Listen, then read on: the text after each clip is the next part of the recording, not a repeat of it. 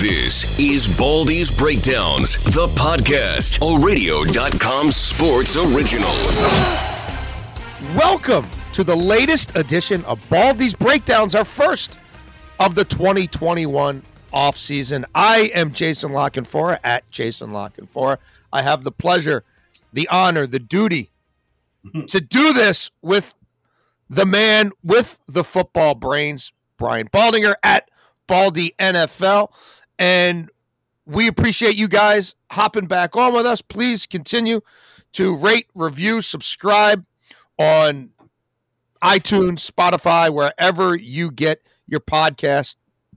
We're going to be doing this every couple of weeks or so. At least that's the plan for now in the offseason. Obviously, if there's a ton going on in a week where maybe we weren't originally scheduled to do it, we certainly will hop on again. But if you subscribe, you'll never miss an episode. I will be picking Baldy's brain today about this offseason. We'll talk about the J.J. Watt move.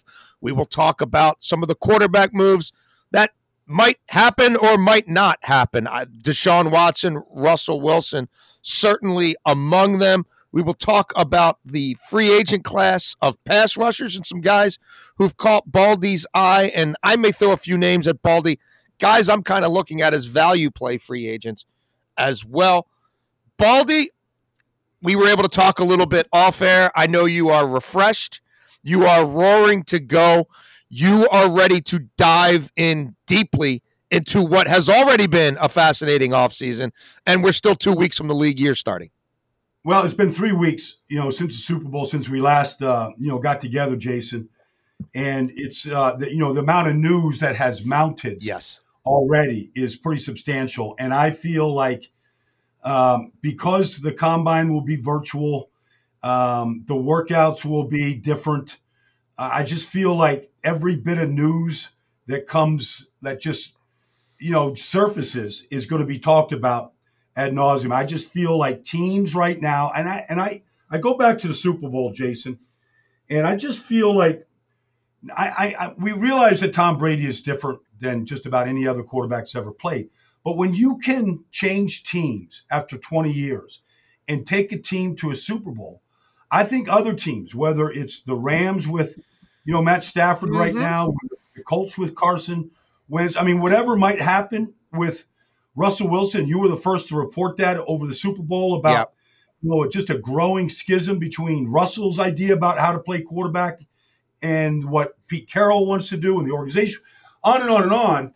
I just feel like teams watch Tom Brady and go, wait, this isn't, maybe this is the designated hitter. Maybe you just got to put a great player in a great system and coach him up, and you can win championships, and you don't have to wait. And so I just think teams are looking to acquire a great player right now, regardless of the compensation. I think that's all possible this offseason. And so we're all waiting for that kind of news, just like we heard yesterday when, this is being recorded on Wednesday, but, just when J.J. Watt decides to sign with Arizona and how it sort of catches people by surprise. That's what we're here for, Jason, because the news will just keep on coming. Well, let's start with J.J. Watt, Baldy. There were some reports that multiple teams were willing to pay him $16 million a year. I called poppycock on that in real time. The reality is we don't know exactly what the cap's going to be. There are teams that have reservations about J.J. Watt's body at this stage of the game and durability, even though I know he did play 1,000 snaps last year. We're about to have a market that's going to be flooded and glutted with free agents and guys who become free agents because they're cap casualties. And the good teams that people were linking him to, and I think a lot of it was alertly, smartly, smoke screens from his agent. But, Green Bay wasn't going to break the bank for J.J. Watt. The Steelers can't if they tried. They don't have the cap maneuverability. Yeah. I think the Browns were a useful team for Watt to use as a sort of Trojan horse. But I think they want to go younger. They want to find an edge guy who might be there 2, 3, 4 years. They're not necessarily a J.J. Watt away from winning the Super Bowl. ultimately, he took the best financial deal he could get, Baldy, now, knowing when the market opens 2 weeks from now, it's probably going to be worse for me and not better. I think that's just the reality of where he is at this point in his career. Arizona was the best bird in hand. He took it. I agree. I agree that, I think Jason, look, there's a lot of players that just don't really, they're not in touch with just where their body is. They lie to themselves all the time.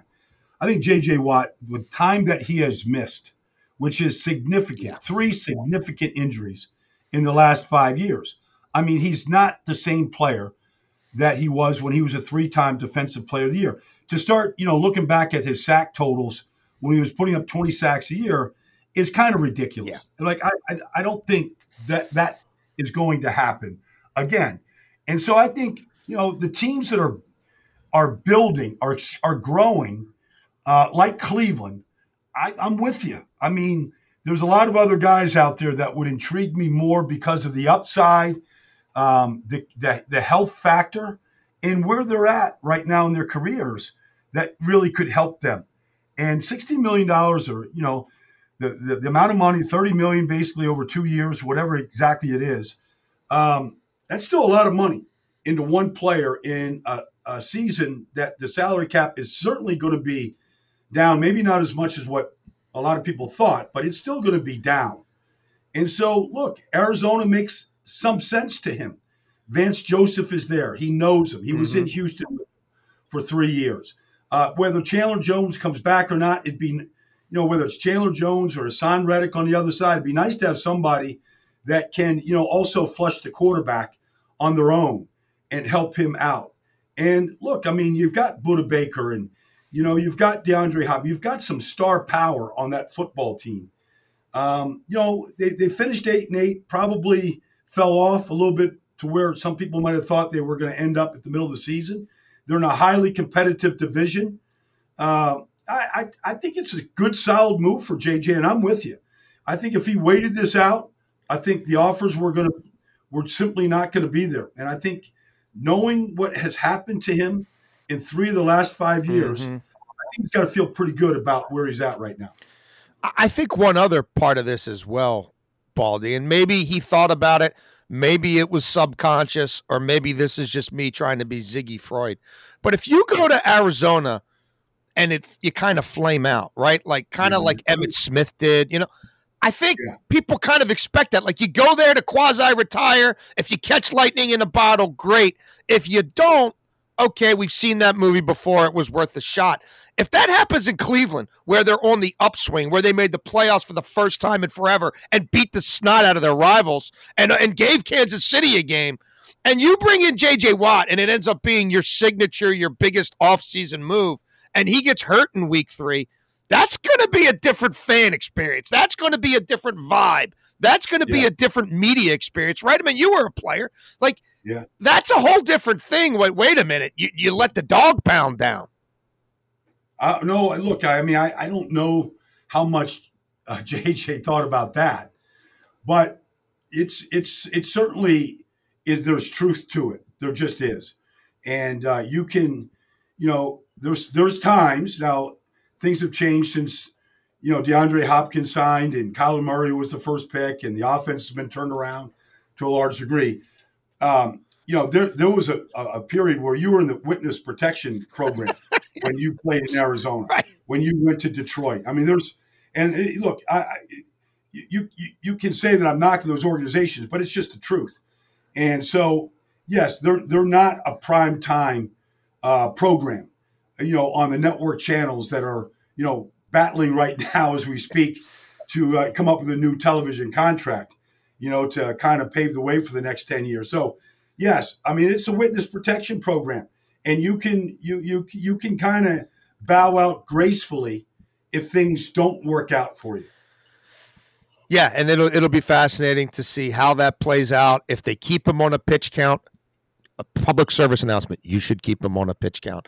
And what that team does this year, if they can take the next step. We'll stay in that division, Baldy. You mentioned Russ Wilson in your opening results and Tom Brady kind of calling his shot. a la Babe Ruth and hitting a grand slam. And Russell saw it with his own eyes because Russ was at the game, and we saw him sitting in the booth with Sierra and Roger Goodell, and he received his Walter Payton Man of the Year award before the game, and he's a football junkie. He watched the playoffs, and Baldy, he saw Peyton Manning at the end call his own shot, and while Russ beat him in the Super Bowl, Peyton still got another Lombardi trophy as a game manager. While you're on this path, Jason, he wants to be both of those guys. Yes. He wants badly to be in the same company as Tom Brady and Peyton Manning and Drew Brees. That's who he wants to be. And there's a fraternity there. And I don't think I'm breaking any news here, but he communicates with Aaron Rodgers. He communicates with Tom Brady. He communicates with Peyton Manning. And there's a lot of people, and he saw what Aaron Rodgers has done, sort of passive aggressively, or at times just flat out what he's been willing to say to kind of nudge that organization or put them on notice at the very least. And 10 years in, I think Russ has found his voice a little bit, Baldy. And whether people agree or disagree, when you have had the level of success he's had, and when you're now approaching your mid-30s, and you don't get up as easy from those kill shots as you used to, and you're looking and saying, damn, I got sacked 35 more times this year, and some of it's on me, but not all of it is, and the coach in his heart wants to put assets into the defense and run the football, and they've never really figured out a 5-man unit in front of me that has some longevity, that is anything close to elite. And you start seeing your football mortality a little bit, even though you think you got 10 or 12 more years in your body. But each year that goes by, you can't buy it back. And that's where we sit. And I'm not saying that Russ will definitely be traded by the draft, but I feel pretty strongly that the winds continue to blow in a direction where I don't think Russell Wilson's retiring a Seattle Seahawk. Well, so when Russell Wilson got extended 2 years ago, Jason, he was the highest paid quarterback in the league for that moment. Yes. We know how fleeting those moments are. So, but regardless, he's been the highest paid guy. He's been to the playoffs 8 out of 9 years. He's won a Super Bowl. He's been to 2. He knows right now that it's really his imprint on this game is only going to be measured by how he plays in January and February. And if he doesn't feel like Seattle is really stepping up to the plate right now, the way that he feels you have to play the game, because of the way Pete Carroll believes that you win games. Yep. That is a philosophical divide that will never, ever get united. And so when Pete Carroll saw Seattle lose 2 games in a row, including to Arizona, and he threw 7 interceptions, and Pete Carroll was like, he doesn't recognize, when he says, quote, I don't recognize that offense. I don't recognize this team. Like, you know that he doesn't want to air it out 45 times and take the deep shots to DK and put daggers in people's, carotid arteries. Right. Like, that's not how he wants to play the game. It's a complete departure from, say, Bruce Arians. So, these guys, they're smart and savvy, and there's nobody smarter or more savvy than Russell in this whole business. He's as smart and savvy as anybody. And so if you're John Schneider or Pete Carroll, and you kind of feel this and you know what's going on, and you look at, say, the team that led the league in the fewest points surrendered for 5 years in a row, and how Pete Carroll built the Legion of Boom and a defensive front led by Michael Bennett and Cliff Averill and a bunch of high-priced free agents, they can't do that anymore. They simply can't do it. Micah Potty retires, their left guard. I mean, they've got one solid, really great player up front in Dwayne Brown. He's getting up there, though. All this. And, he doesn't want to destroy his offensive line. He's not who he is. But sometimes you got to say things, and just to stir it up. And if you're Schneider right now, Jason, I know we're going a long time on this, but this is good. You have to field the calls. Yes. You have to. Because you might have a chance to rebuild this thing exactly the way you want it. Look, I keep going back to the Raiders, and look, it's easy to clown Mark Davis, and I'll be the first to say, when they're playing in literally a cesspool in Oakland and you think there's no viable option for him to get a stadium built, and he aligns himself with the Chargers, and the league says, no, we're going with Kroenke's thing in Inglewood. We're not going with your mixed-use stadium in Carson, California, and he's kind of holding the bag, chasing John Gruden around every year and striking out. You're kind of like, where is this guy going? But you know what? He got his guy in Gruden. Whether it works, whether it doesn't work, he was willing to reset the compensation levels for head coaches to get his guy. Yeah. And guess what? You could say that Sheldon Adelson did all the heavy lifting with that stadium in Vegas, and you'd be right. But he got somebody to build him a stadium for pennies on the dollar, not skimping on the cost of the stadium, in Vegas where he wanted to be. And he's got a roster on offense that is pretty intriguing. They got holes on defense, no doubt about it. But he has yet to make a signature on-the-field move, right? He wants to live up to some degree to his dad's image. He'll never be his dad, and I think he gets that. But he feels like we need to reconnect with our history. What more iconic on-field move could he make than trading the quarterback if Seattle wants Derek Carr? 3 ones, a couple of players, whatever. I really think there's potential. I know there's potential for something to happen between those two teams. Wow. Well, it would finally put to rest all of the subterfuge that goes on between every member of the media and what goes on between John Gruden and Derek Carr right now. And it would just put that to rest once and for all. And John Gruden would finally say, okay, we've got our leader, our quarter. I mean, there's just so many things that would get answered, and we have seen Russell Wilson's ability to basically put teams on his back. Yes. And carry football teams. And that's probably the guy that could do it. As, they open up Allegiant Stadium now to their, worldwide fan base that they have. Yep.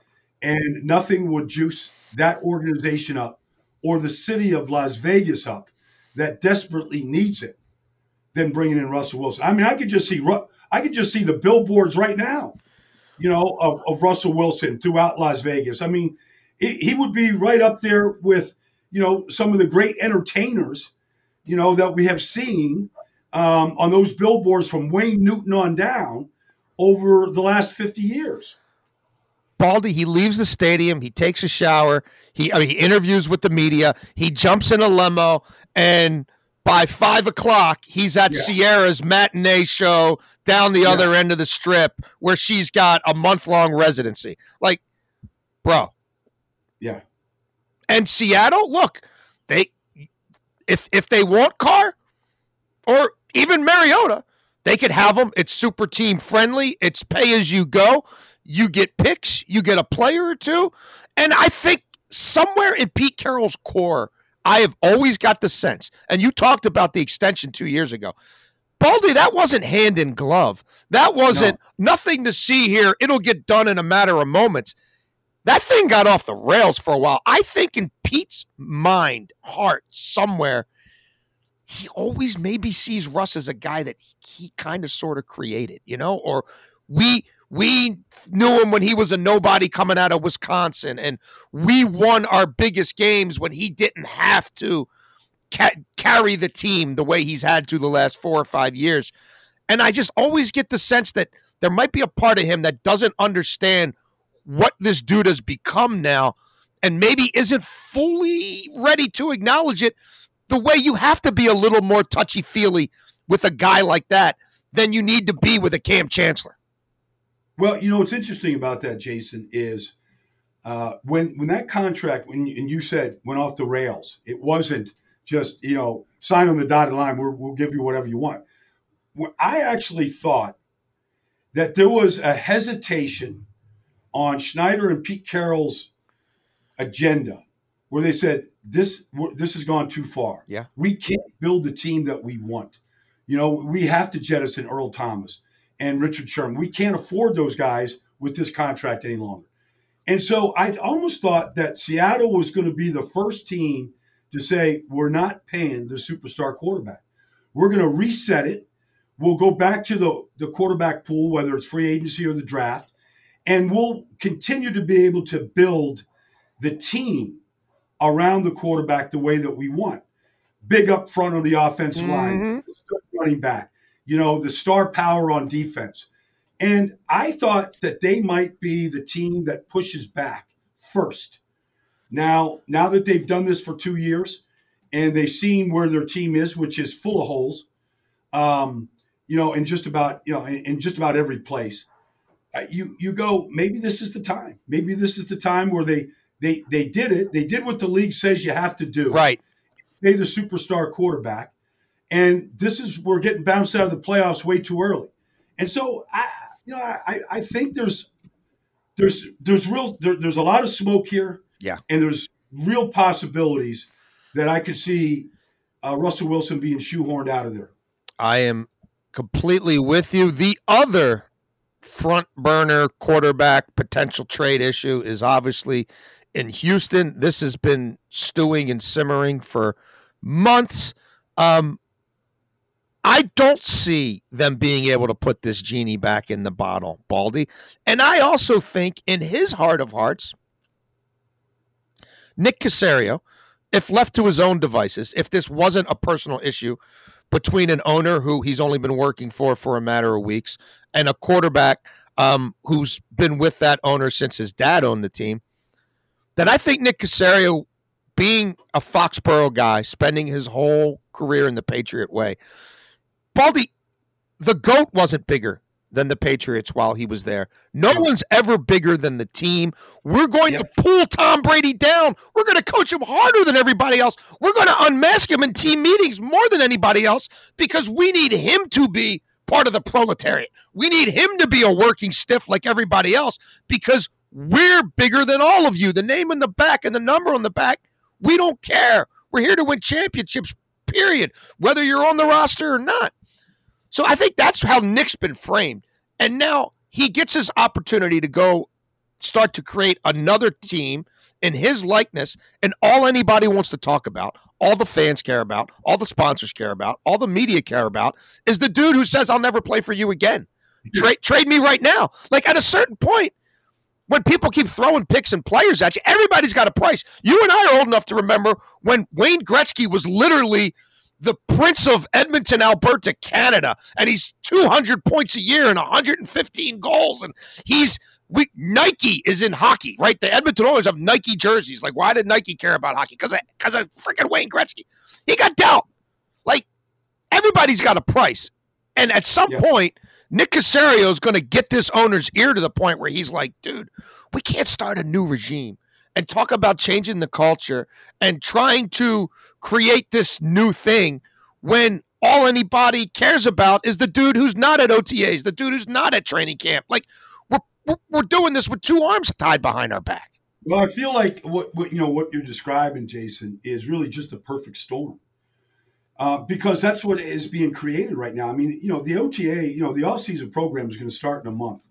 And then you have 3 weeks before, the NFL draft. So you've got 7 weeks to make a firm decision. But if you start your OTAs without your star player, and really the only star player on the whole team right now, it's going to feel so hollow. And so, as we get closer and closer to crunch time, because it's coming fast, like you have to be able to make you can say we're not fielding any calls, but at some point you have to start fielding calls. You have to cover yourself. And, if Nick wants to really do this, and they did it for 20 years with the 199th pick of the draft, like in the back of his mind, he was like, we found Tom Brady, we'll find the next one. Right. And we'll take all your assets you want to give us.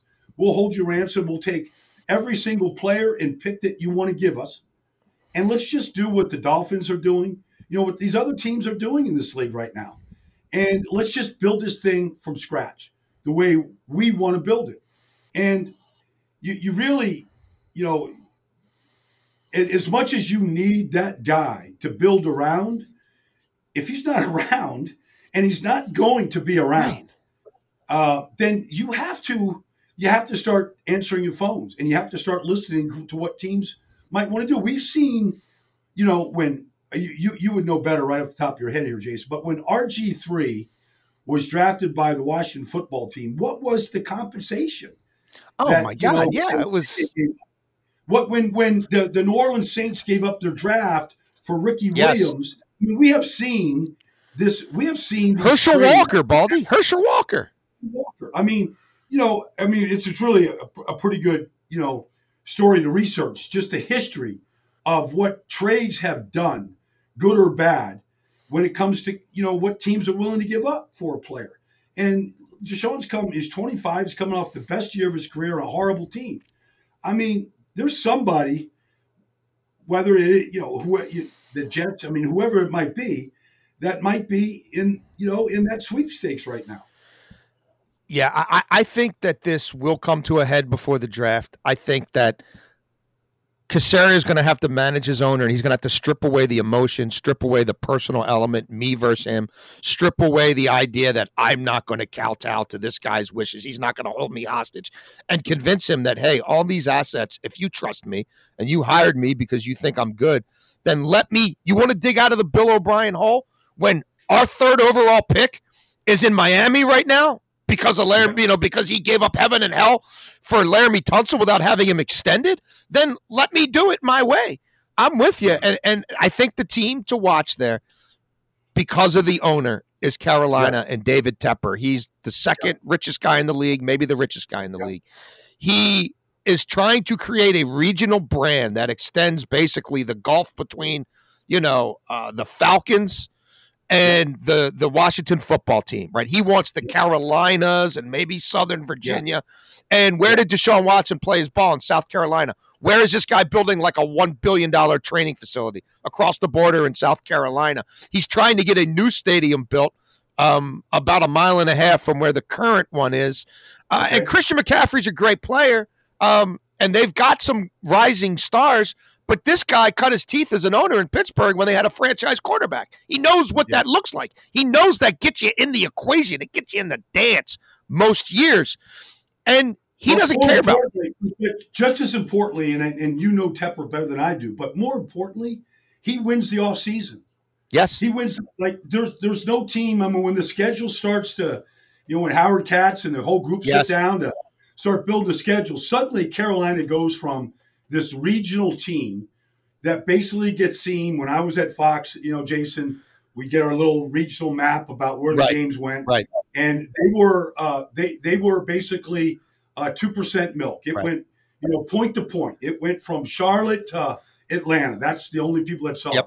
They suddenly become a national franchise that you have to, like the way Tampa will be this year.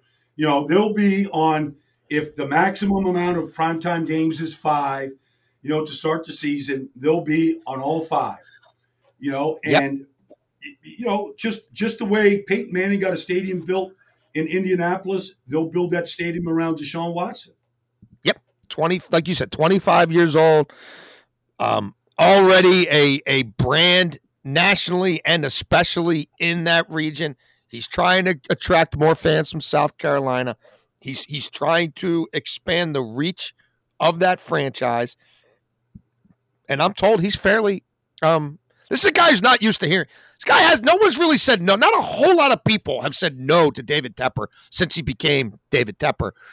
Yeah. I would not discount the motivation here at all. And I don't think he cares right now about first-round picks because he's going to be willing to spend cash over cap even when the cap starts jumping again. Right? And who doesn't want to come play with Deshaun Watson and in this look at our beautiful practice facility and look at the stadium we're going to be in 3 years or 5 years or what have you. I think you want Christian McCaffrey?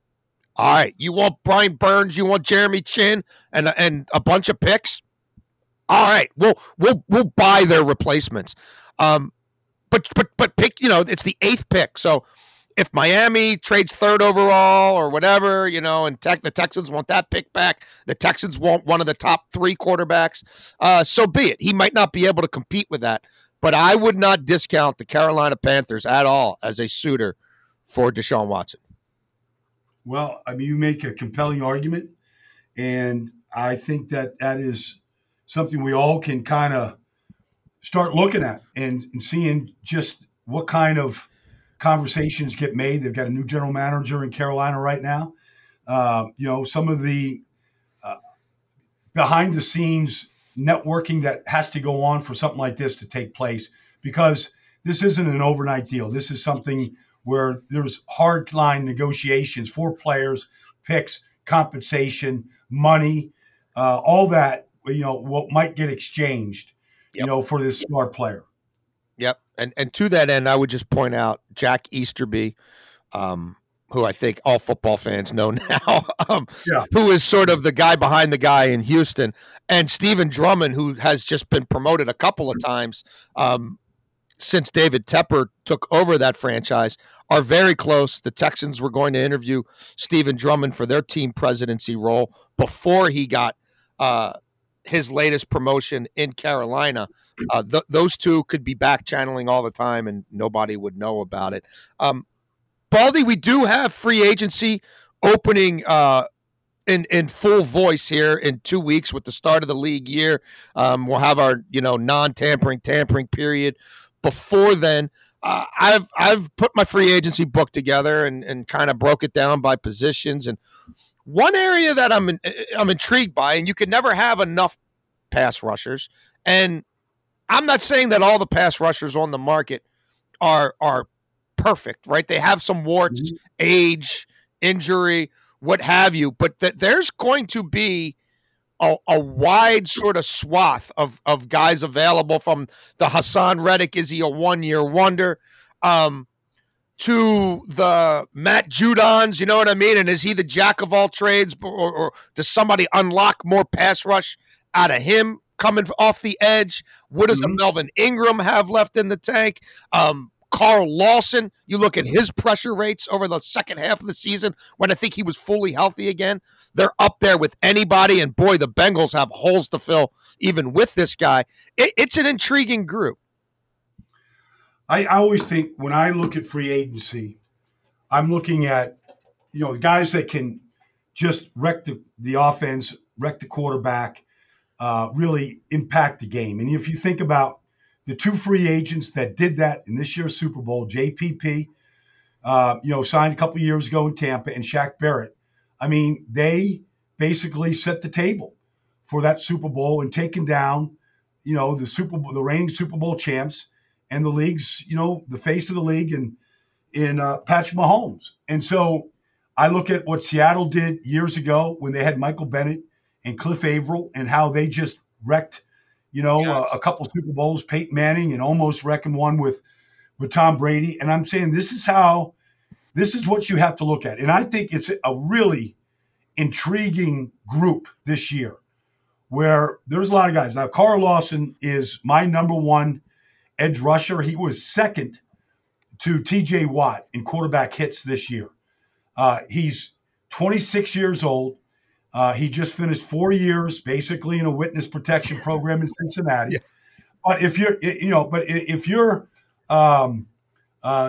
Alejandro Villanueva and you gave up 12 quarterback hits to Carl Lawson this year, he costs you money. He costs you money. Yeah. So there's Carson Lawson out there. There's Hassan Reddick. Now, Hassan Reddick was the 13th pick in the draft 4 years ago at a Temple. I happen to know him really well. He's straight out of Camden, New Jersey here, right off North Broad Street, Matt Rule's program. And for the better part of 3.5 years, Jason, he was an off-the-ball inside linebacker, and he was just, he was invisible. Baldy, you could have had him for a 7th-round pick, 2 straight trade deadlines, but nobody wanted him on the rookie contract making that much money.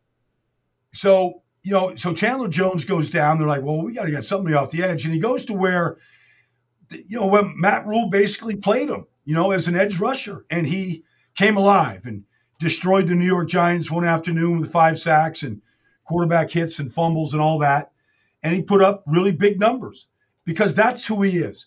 And so, Hassan Reddick probably doesn't want to leave Arizona because they finally figured out this is how you've got to play him.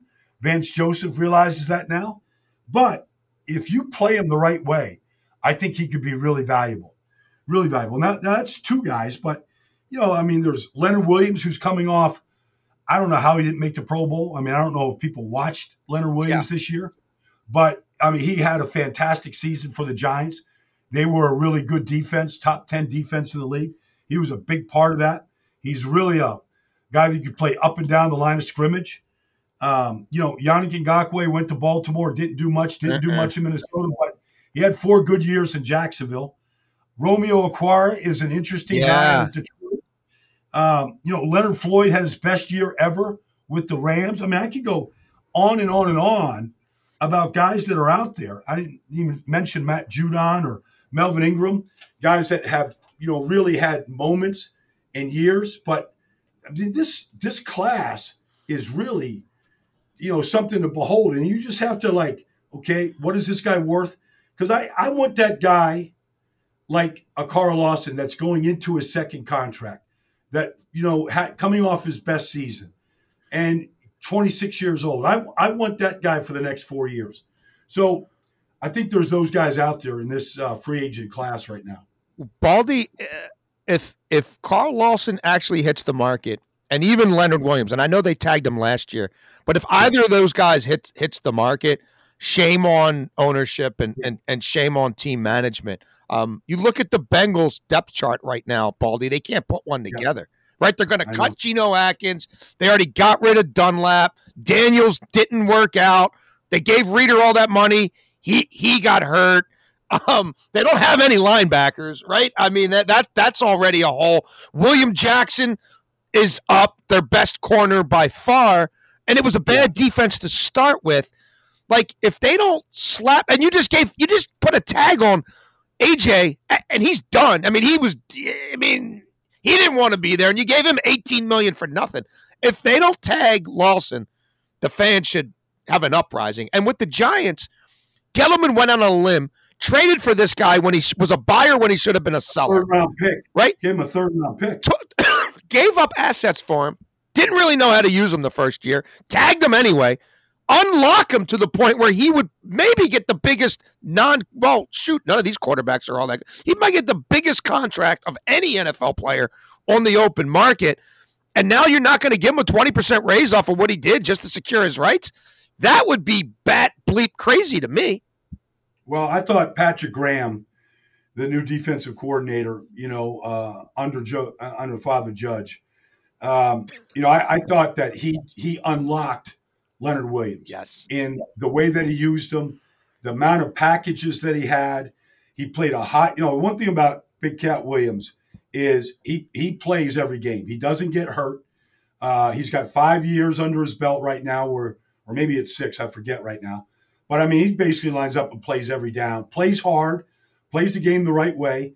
And this year he got to the quarterback. And it wasn't just that, it was against the run. The Giants were they were a vastly improved defense. Bringing in Leonard Williams, bringing in the corners that they brought in. I mean, they really filled the holes. To let Leonard Williams go now makes no sense to me. And Dalvin Tomlinson is up. And, those 3 guys inside, Dexter Lawrence, Tomlinson, and Big Cat, I mean, that was the foundation to a really good defense. And that kept them in the games. It got them back into the NFC East race for a good portion of the season. I think it'd be a huge mistake for the Giants to let him walk. Yeah. I mean, if Tomlinson goes, so be it. If you can't keep them both, okay. Yeah. But if you let a potential burgeoning freak of nature like Leonard Williams leave after doing all that to get him in the first place, then you've lost me. You've lost me completely. Before we go, Baldy, I was working on a column recently and just kind of trying to look at some value free agents, guys. I thought you might be able to get bang for your buck from. And there was a few safeties that I kept coming back to. And look, I think Simmons is going to get tagged again by Denver. At least he should. If the Jets don't get something done with Marcus May after, trading his predecessor Adams to Seattle, then shame on them with all the cap space and all the payroll they have. But I came back to a couple of guys, one older, one young. I can't figure out why Trey Boston's available every year. And he seems to be one of these guys who you wait till the second, third wave of free agency, you sign him, and then he exceeds expectations, but keeps bouncing around. And Malik Hooker, when he came into the league, I remember Chris Ballard, a guy who wants to build teams from the inside out, deciding, you know what, this secondary I'm inheriting is so bad, and this player, has a little bit of Ed Reed in him, and I'm going to build it from the outside in, and I'll eventually get my big uglies. And look, he ends up trading for DeForest Buckner, a few years later. But Malik Hooker looked like he was going to be the anchor to a defensive turnaround there in a pass-happy league. He flashed well early. He's been a get-hurt, stay-hurt guy.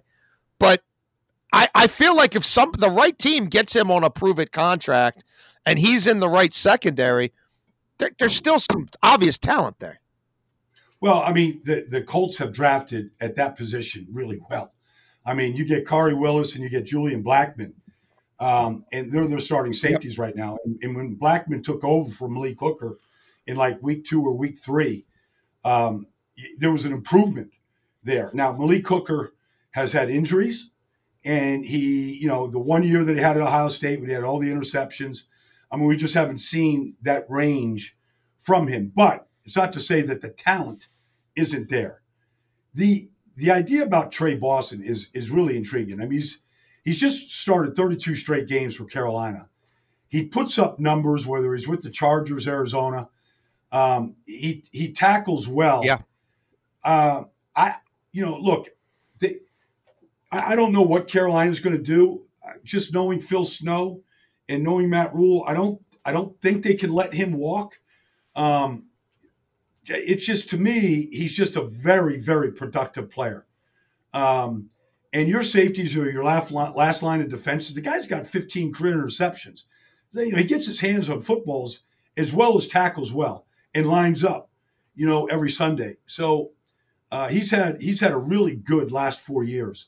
If Carolina, because of what they just did this past year and the way that they're playing with the rookie that they got, I just think that somebody would get a really valuable, like the Eagles don't have any money to spend, right? But they need safeties badly, in the worst way. Like I don't know what they're going to do in the secondary period, but that's a team that is safety starved right now. So there's a lot of teams like that out there. Where would Tampa have been this year if they didn't draft, Winfield, in this draft? So, it's a valuable position, and I think Trey Boston is one of those guys that can solidify any secondary right now. Every once in a while, I know what I'm talking about. Well, the next time we talk, in all likelihood, free agency will be in full bloom. We'll be in position to talk about a lot of the moves that were made at the very start of the league year and that first wave of roster transactions, whether they be trades or signings. We will be with you guys through the entire offseason. We hope you stay with us. Wherever you're listening to this, just hit the little subscribe button. Check us out on Twitter. Give us any feedback. Rate, review us. I am at Jason Lockenfor. Baldy is at Baldy NFL, and I look forward to doing this again soon, my friend. I do too, Jason. This has been a lot of fun, and free agency in the draft and trades, they're all coming down the pike on a daily basis right here. So we got lots to talk about. Talk to you guys soon. Thanks for listening to Baldy's Breakdowns.